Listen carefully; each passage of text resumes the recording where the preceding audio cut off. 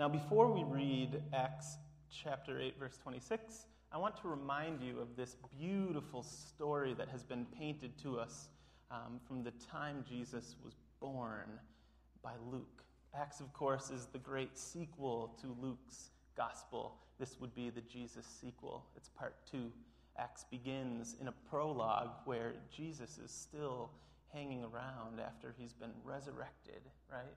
The tomb was empty, the disciples were confused where he was, and then he starts showing up, eating with them and talking to them and revealing what Scripture means to them. And then in Acts, he goes up to heaven. The prologue has 3 promises that God delivers. The first promise is that you will receive the Holy Spirit. Jesus says this to the disciples. The second promise that Jesus gives in the prologue of Acts is that you will be witnesses, my witnesses, in Jerusalem, in Judea and Samaria, and to the ends of the earth. The third promise shows up after Jesus ascends into heaven, and these strange men in white robes, we call them angels, promise that Jesus will come back. Now, the curious nature of the story of Acts is that only 2 of these promises have been fulfilled, right? We end in Rome with Paul, and Jesus still hasn't come back. In fact, we find ourselves today still in this time where a few of these promises have been delivered, and we're still waiting for that 1/3 promise. You can almost feel it in your guts. We're ready for it, but it's not here yet. So in the meantime, what do we do? Who are we as the church?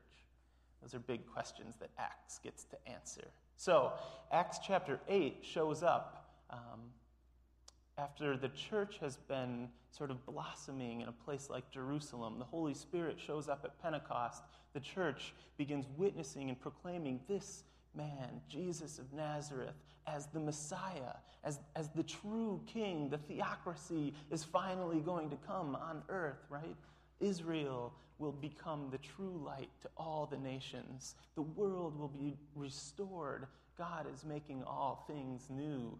This is who Jesus is. This is who the disciples know that Jesus is. And so in Jerusalem, they talk about it to as many Jewish people as they can.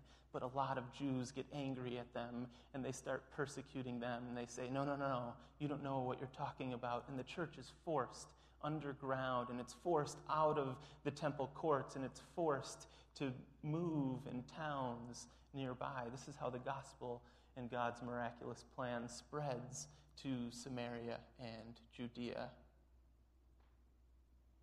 Now, have any of you been a deacon? Raise your hand if you've been a deacon before. Fantastic. This story is going to be right up your alley because Philip is one of the church's first deacons. Now, let's read this story. Remember, the church is now spreading from beyond Jerusalem into other parts of Samaria and Judea. So, now, an angel of the Lord said to Philip, "Go to the road, the desert road, that goes down from Jerusalem to Gaza."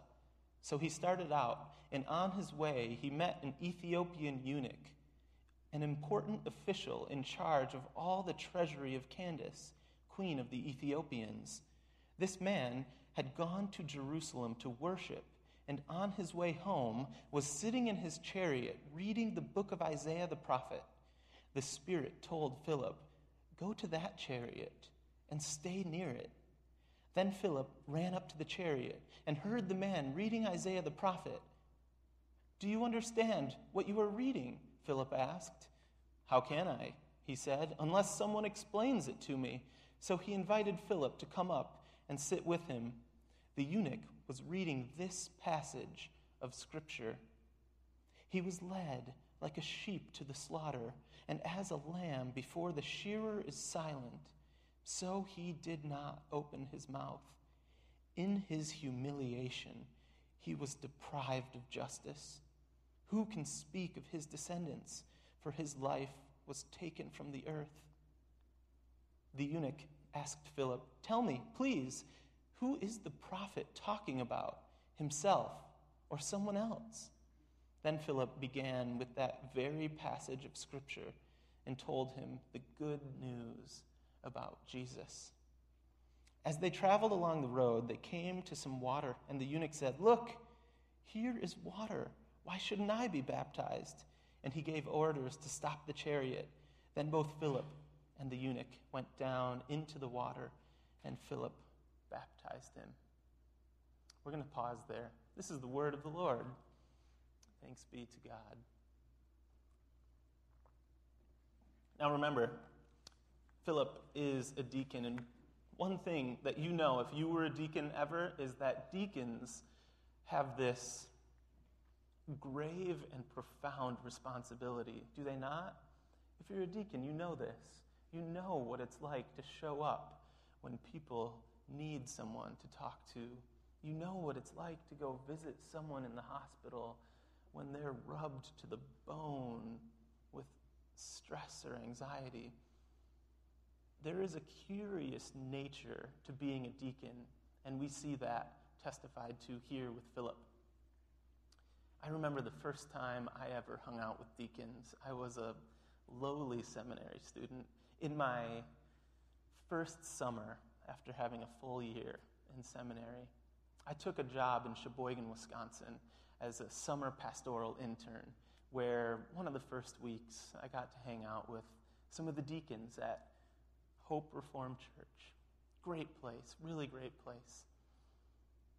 That day, some deacons and elders were going to go visit someone in a nursing home. Now, this man was very, very old. His wife had long since passed away. He liked to sit in a rocking chair in the corner of his room for long hours and look out the window. To say he was lonely was an understatement. To say I was excited to go visit this really old guy that I didn't know was that I just wasn't excited at all. I was a little nervous, right? This was my first time ever doing something like this. And like we said, deacons enter into that sort of sacred place, right? And sure enough, it happens. We walk into this man's room, and you can feel the air. It's palpable, right? He's sitting there in his rocking chair, and I'm not quite sure if he's awake or if he's sleeping. And we try to make small talk with him, and I can't quite hear what he's saying, but we were there to do one thing sacred, and that was to feed this man the Lord's Supper. And sure enough, as I began to read those familiar words that he had heard his entire life sitting in a pew right before receiving the nourishment from the Lord, he perked up, and in his rocking chair, his eyes opened wide, and he began to breathe heavier and heavier, knowing with great anticipation that something sacred was happening, right? You can feel it. Now, what was happening was that we were meeting him in a place of loneliness, and we were reminding him with a tangible physical nourishment who Jesus Christ, his Lord and Savior, is. And that really got him going, right? So, deacons have this grave and sacred responsibility to meet people in unique places and feed them the truth of the gospel. And sure enough, this is what we see Philip doing. Philip hears the Holy Spirit through an angel tell him to go to a certain place. Where does he go? South to the road, the desert road that goes down from Jerusalem to Gaza. If you know anything about this geography, this is the wilderness, right? That word, the desert road, eremos. Can you say that with me? Eremos. Eremos is the same word that Mark uses to describe the wilderness that Jesus goes into when he's tested and tempted for 40 days. We're in a lonely, desolate, wilderness road sort of situation. And this is where Philip goes. Philip, of course, as a deacon, right? The word deacon, diakoneo, is literally serve. It means to serve. It comes from earlier in Acts when the church is not feeding their widows food, and these 7 Hellenistic Jewish people, Stephen and Philip, get anointed to be servers of the people. That word serve is the same word that shows up in that story in Mark when Jesus is in the eremos. and the angels serve him.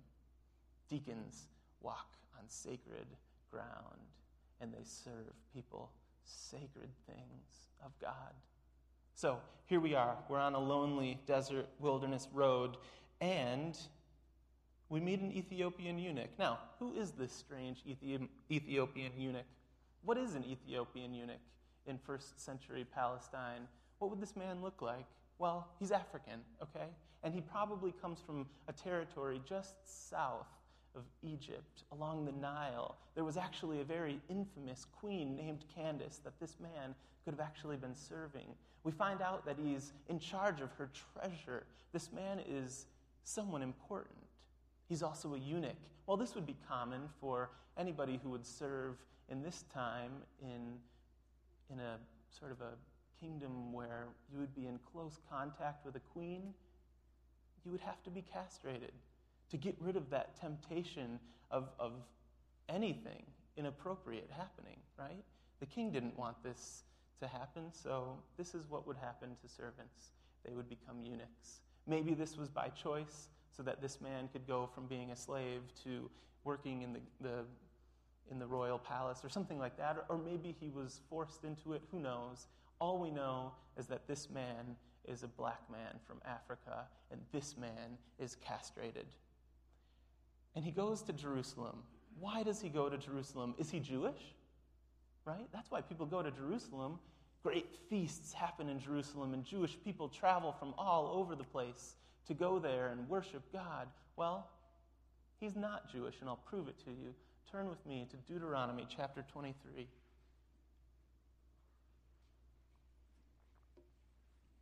Deuteronomy, let's see, that's before Joshua, after Numbers. Deuteronomy chapter 23. Is this man Jewish? Chapter 23, verse 1, the Deuteronomic law lays out a black and white law about who can be a part of the great assembly of God and who will be excluded.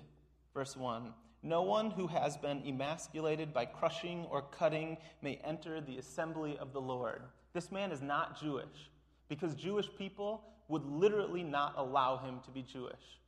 This man is a goy. Can you say that with me? Goy. Goy.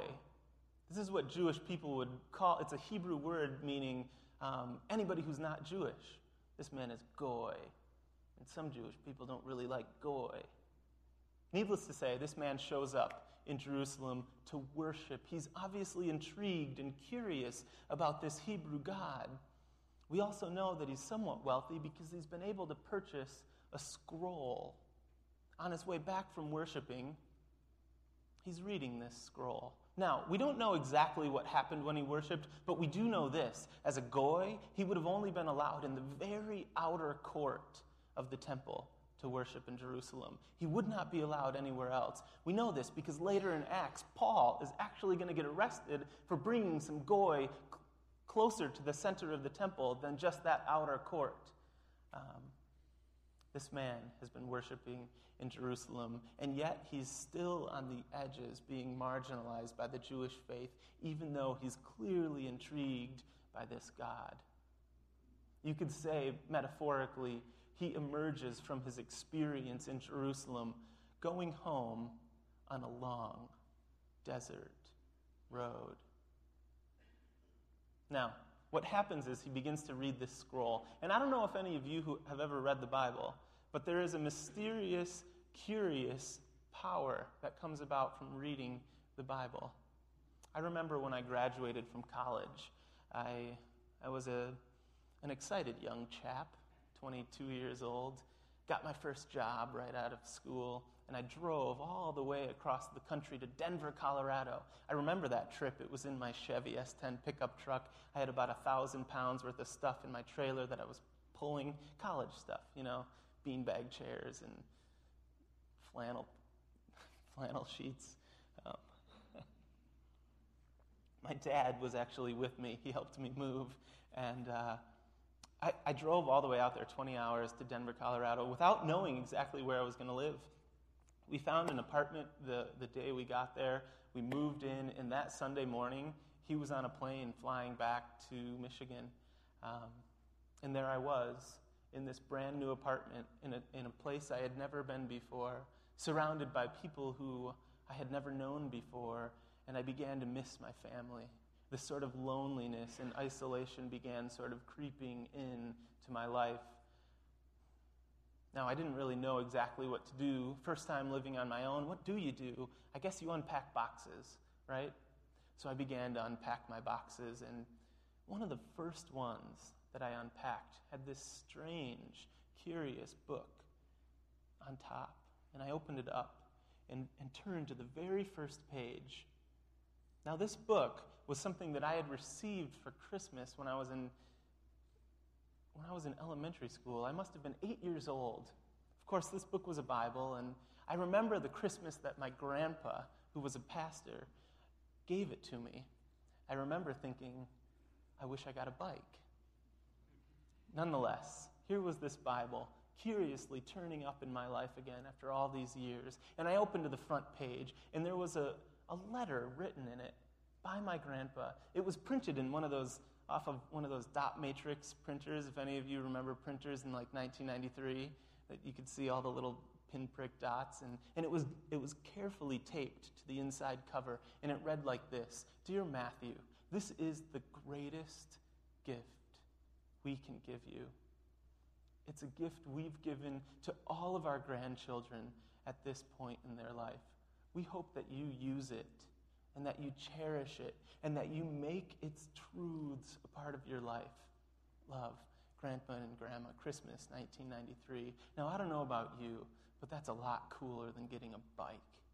Now, what I'm trying to say is there is a curious, special power about having Scripture and reading it and using it and making it a part of your life. And this eunuch, this Ethiopian eunuch, is experiencing this on his way home from Jerusalem. He's reading a scroll of Isaiah, and he happens to be a little confused. So God sends Philip, a deacon, to visit him on this lonely desert road. Now, where is he reading? He's got a scroll of Isaiah, and he's reading from Isaiah 53. Does anybody know what Isaiah is talking about or dealing with towards the end of his book? Isaiah 53, he's describing the suffering servant. And if we could bring ourselves hundreds of years back to the context in which God was writing through Isaiah, we would know Isaiah wasn't necessarily zoomed in to Jesus Christ at this point as the for sure guy he was talking about. No, Isaiah is trying to breathe God's word into a context where Israel is in exile. The Babylonian Empire has swept through and dominated their kingdom. The people of God have hung their harps on trees as they watch soldiers mock them and pass them by. They're in exile. They are without their temple. They're without the presence of God. And here comes a prophet like Isaiah who tells them the way to redemption is maybe through suffering. The way to redemption is God sending a suffering servant. He fills in this job description of what true redemption will look like for Israel. And sure enough, it turns out that true redemption is found in Jesus of Nazareth, the Christ, the Messiah. And when Philip explains this to the Ethiopian eunuch, no wonder he's excited. Because if you read those next few chapters in Isaiah, the suffering servant means that Israel will become the light of the world, that redemption will become available to people outside of just the Jewish community, that new creation and new hope and new life will begin radiating forth in all kinds of creative ways. Well, wouldn't this make you excited if you just came from a context where you found out you couldn't be Jewish? I know it would if I were an Ethiopian eunuch. And so he says, I want to get on board with this, Jesus. I want to become a part of this Christian church. This seems like maybe it's the real deal. And of course, we see the Christian church and God himself extending his sign and his seal in baptism on a black man who's castrated. This is sort of where the story gets strange and a little uncomfortable for some of us, right? But the reality is, all of us are goy. All of us are the outsiders. And because of Jesus Christ, all of us have been invited to the party. So what does that mean for the church? How do we move forward from here? How do we extend that that invitation of loving welcome to the rest of the world? If you're a deacon, what does it mean for you? What kind of people do you need to visit who might be on long desert wilderness roads? If you haven't been reading your Bible lately, what would it mean for you to pick up Scripture and be re-exposed and refreshed to this mysterious and powerful and beautiful and wonderful story of redemption that has been executed in Jesus Christ and is still continuing into your life and mine, into our children's lives and into our grandchildren's lives? The world is becoming a better place. The kingdom of God is breaking forth before our eyes. This church is in on the act when we go to places like Mexico and we cross those sort of strange cultural boundaries and we try to show love, the love of Jesus Christ to people. If this doesn't get you excited, I don't know what will. I want to recap. This is a story that happens after God has made two promises. That you will receive the Holy Spirit, and you have. That you will be witnesses to the good news of Jesus Christ in Jerusalem, in Judea and Samaria, and to the ends of the earth. And this is happening still. And there's a third promise that's on, that Jesus Christ is coming back, and we better be ready. Pray with me, please. God, you show up in places like this through your word, and for that we thank you over and over again. We ask that tonight you might sink some kind of seed deep in our heart that begins blossoming like the kingdom of God. We ask that your Holy Spirit come upon us. We ask that you empower us to be witnesses for the truth and the love and the beauty of Jesus for the whole world, Lord. And we ask that you come back. Amen.